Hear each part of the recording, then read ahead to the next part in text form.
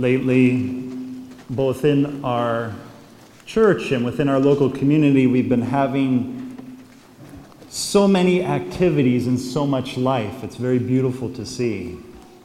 Beginning with those baptisms at the Easter Vigil, confirmation, the first communions. Today, there's a great number of parishioners who are running in the Flying Pig Marathon to help out the seminary.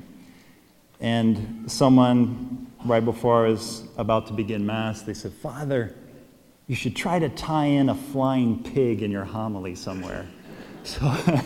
So I think I'll leave that for the children's liturgy of the Word. They can take care of that piece.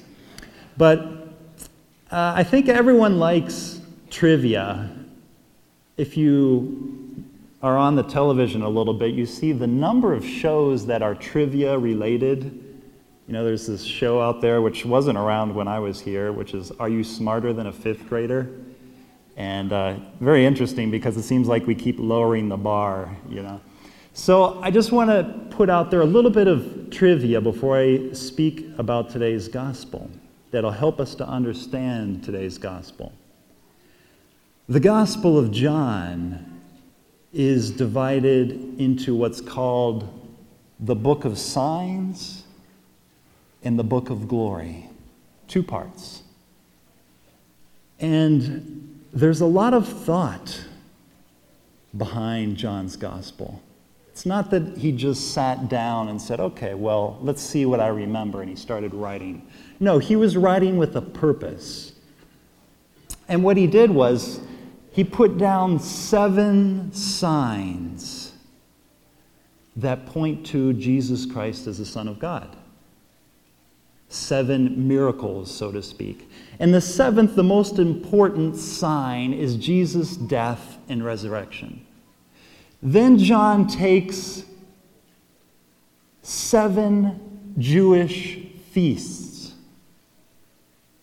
And the 7th feast that appears is the Feast of Passover, where they sacrifice the Passover lamb, and Jesus Christ, in that context, is sacrificed on the cross.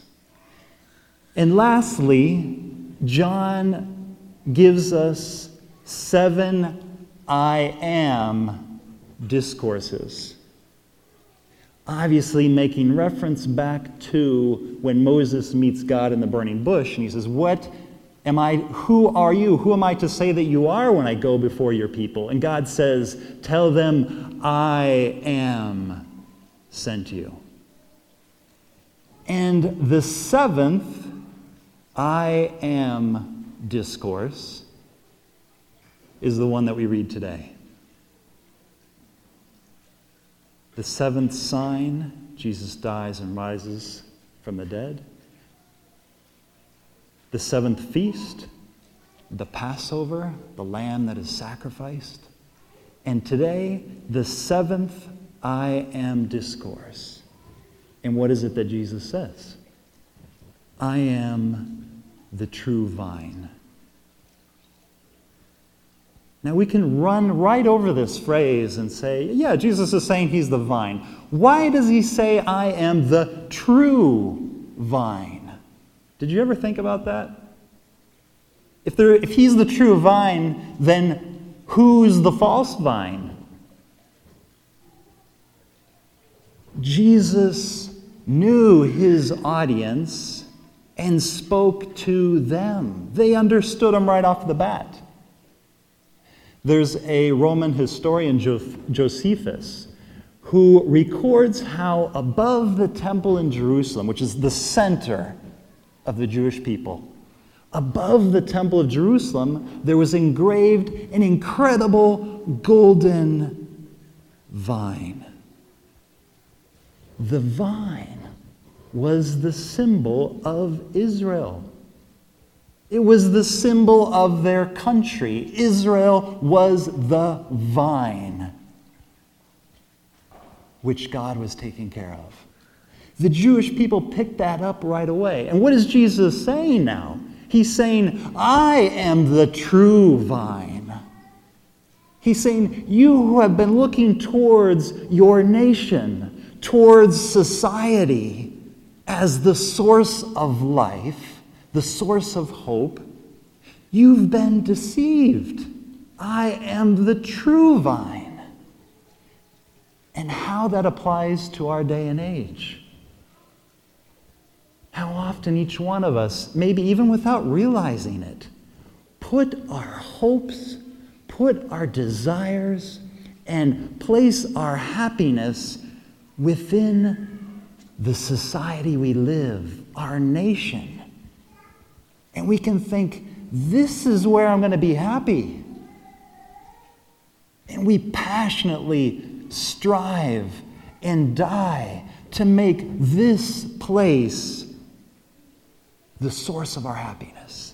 And what does Jesus Christ tell us? Me.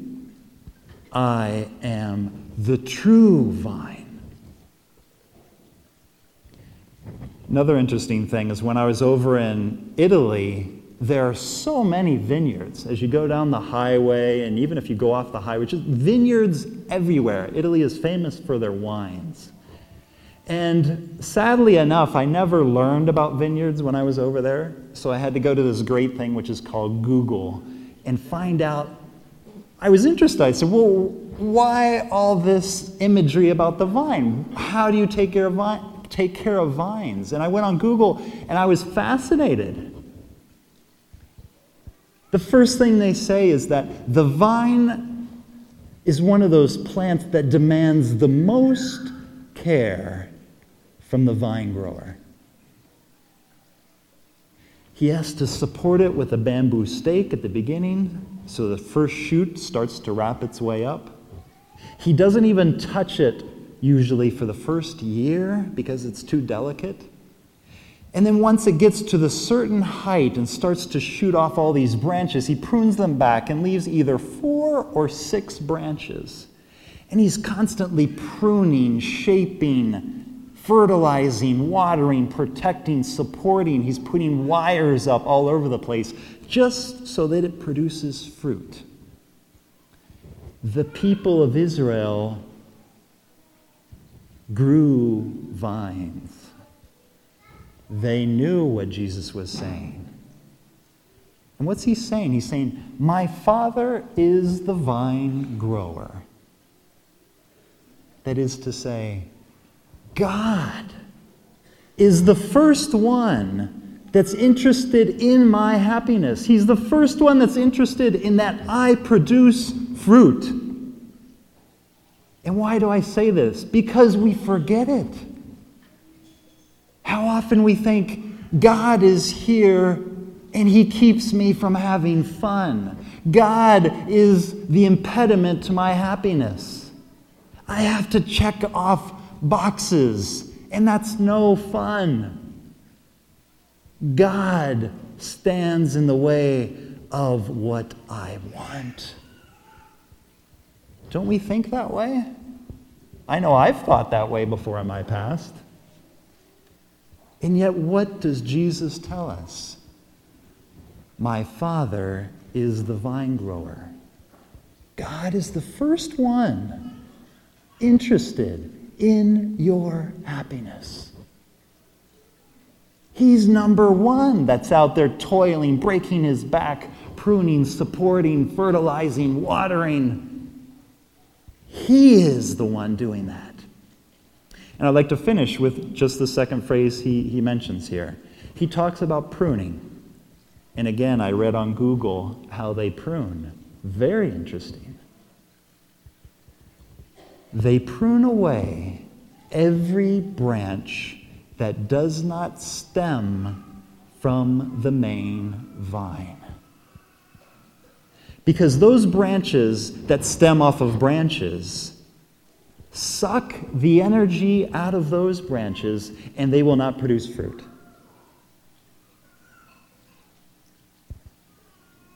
We have to look at our lives and say, what are those things that aren't rooted in Jesus Christ, the vine, that are sucking my energy away? And we have to cut them off. We complain that we're not happy. Why? Because we have so many branches that are sucking the life out of me that aren't rooted in the vine in Jesus Christ. And the last thing Jesus says, he speaks about the branches that do bear fruit, and he prunes them. He cuts them too. How true it is. In my life, I feel like I'm doing everything right. I try to live out of love for God. And yet, why do I suffer?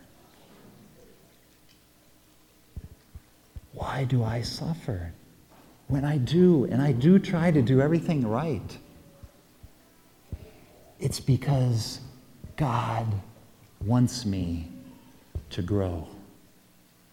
And just like the vine doesn't see the fruit right away, right after you prune it, it's not like all these grapes pop out. And the vine says, oh, that wasn't so bad. Now I got grapes. No, it takes almost a year. The gardener cuts it, prunes it, it hurts, it looks ugly.